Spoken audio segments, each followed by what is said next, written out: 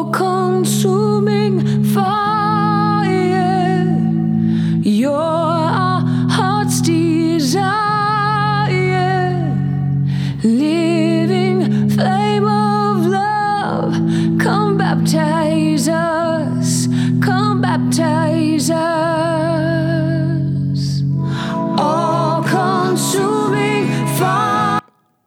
This is the Endurance Church podcast with Pastor Anthony Bass. At Endurance Church, our goal is to live well and finish strong by becoming faithful disciples of Christ. We do this through loving, disciplined, Bible-based teaching, encouragement, and care. For more information about our ministry, head to endurancechurch.org. And now, today's message. Now is the time for those people who are called to Christ to stand up. Now, more than ever, is it imperative for us to live for Jesus. Isn't it interesting during these last days as we see our world slipping away that people are drifting from God? I don't know about you, but it sometimes seems hard to spend time with God on a daily basis. That's a rhetorical statement with an implicit pointing at my own self there. Isn't it hard to do your devotions consistently? Or stay, in a sense, engaged with God consistently, not only throughout the week, but throughout your life? Why is it when we need God more now than ever before, are people drifting further and further away from the one who will save us now? What is happening in our day and time? I believe this is the day and time the church will be challenged like never before. Particularly here in America, there's this state of malaise or apathy we have toward the things of God.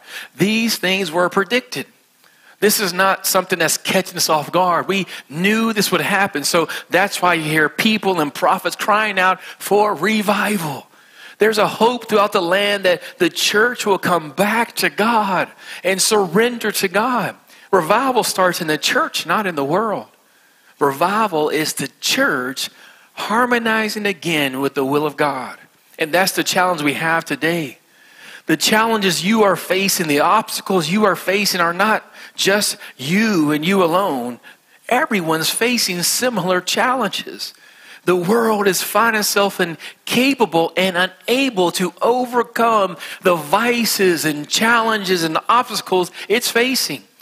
People have tried everything to fix the problems of the world, but truthfully, there's only one way to fix the problem, and that is Jesus. His coming kingdom is the answer to the utopian dreams of society. Jesus and his coming kingdom is the answer to the meaning and purpose of history. Jesus, who was a slain lamb before time even began, is the answer to our problems today. It's so interesting when I sometimes look in the Bible and read about prophecies, how a lot of the prophets are speaking what they're seeing in past tense. Events that haven't even happened, and they're speaking like they've already seen them. And it was something that they're looking in the past at an event that hasn't even happened yet. And that's the problem with us. We're stuck in space and time. We see life as linear, but God is eternal. And I always like to say this here in this church right now. God is at the very moment of your birth, at this second. How can that possibly be? I don't know. He's a powerful God. And at this very moment, he is with you as you're taking your last breath on this planet.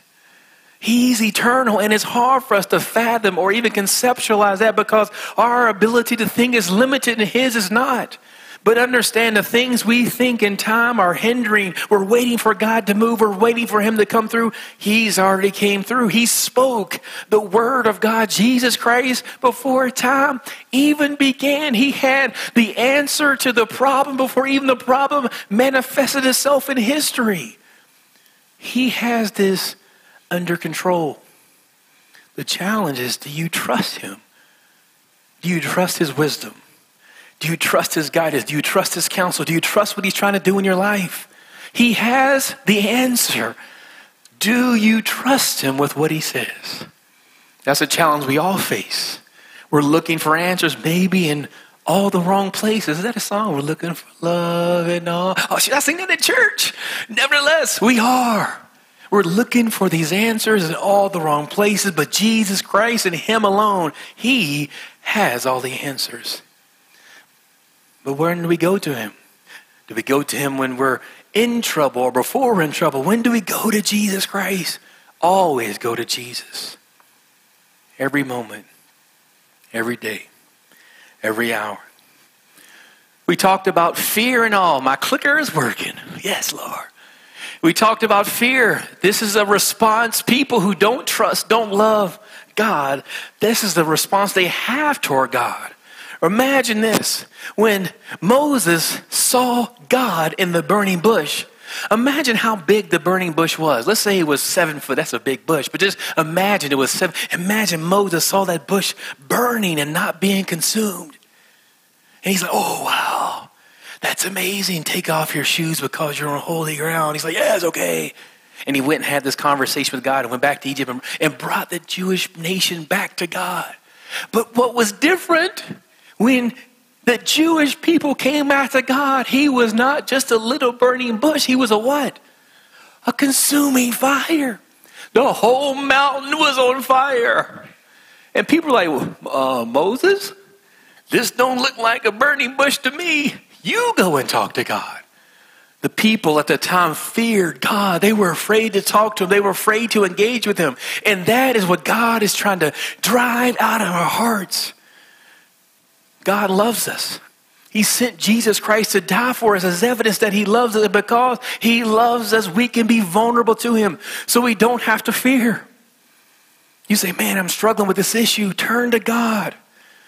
Once you love God and are engaged with God and you're vulnerable to God, that fear should turn to awe. Got a quote by a man named Victor Hugo. He says, liberation is not deliverance.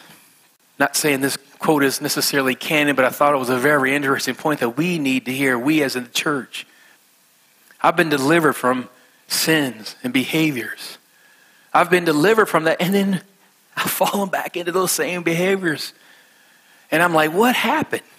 I was set free from them, but I was not liberated.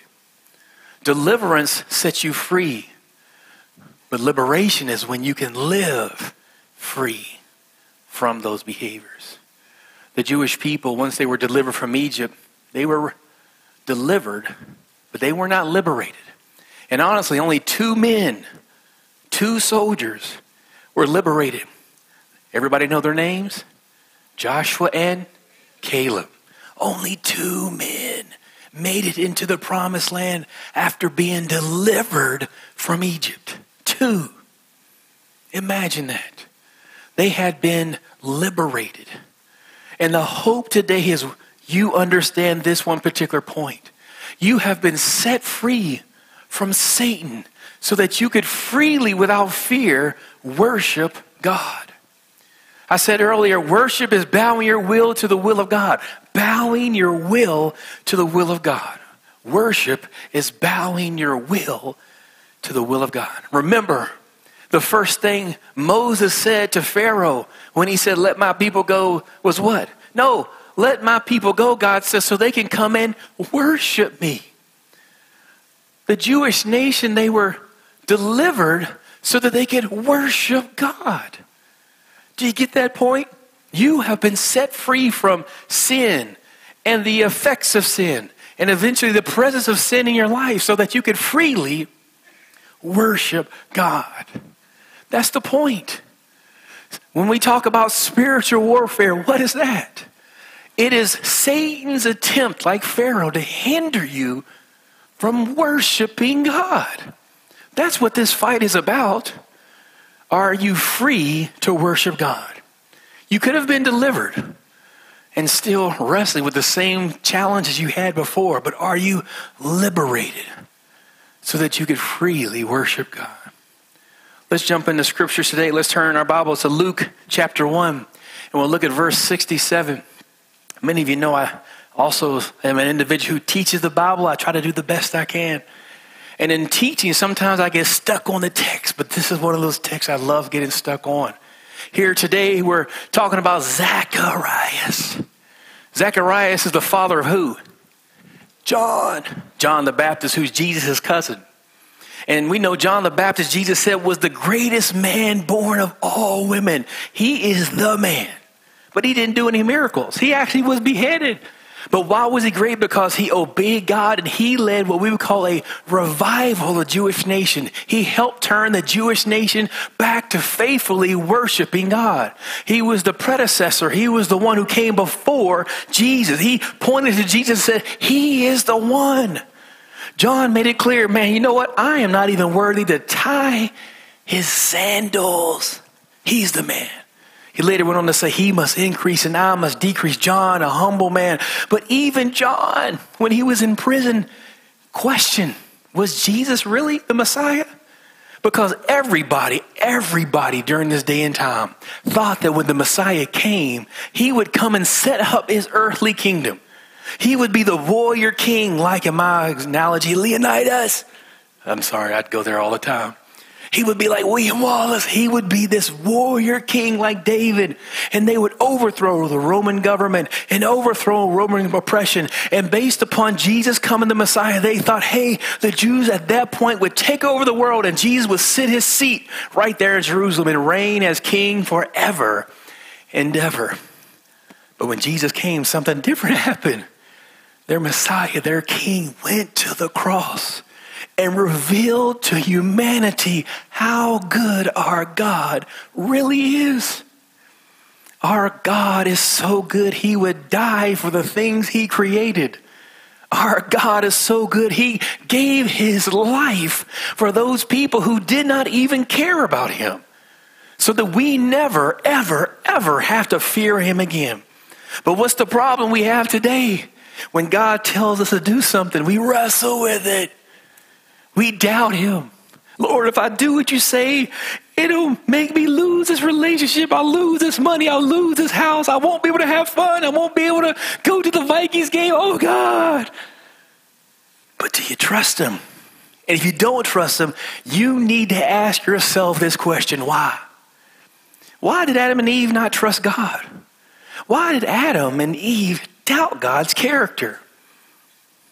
That's the question we always have to wrestle with. Is God really good? Now, from this side of the cross, we have no excuse. We know he's good. We know he's so good, he took severe punishment so that we will be liberated, redeemed from sin. And not only that we have an opportunity to have eternal life, living in harmony with God forever and ever. But doubt comes in our brains. We see the consequences of sin, and sometimes we point to God and say, God, why did you allow that to happen? But we don't know God is good. He works all these good things together for those who love him, for those who are called according to his purpose. God makes things work out if you remain faithful through the storm. This has been a presentation of Endurance Church. For more about the ministry, head to endurancechurch.org. Follow us on Twitter at twitter.com/endurancechurch and like us on Facebook at facebook.com/endurancechurch.tv. Remember to live well and finish strong. all consuming fire, you're our heart's desire, living flame of love, come baptize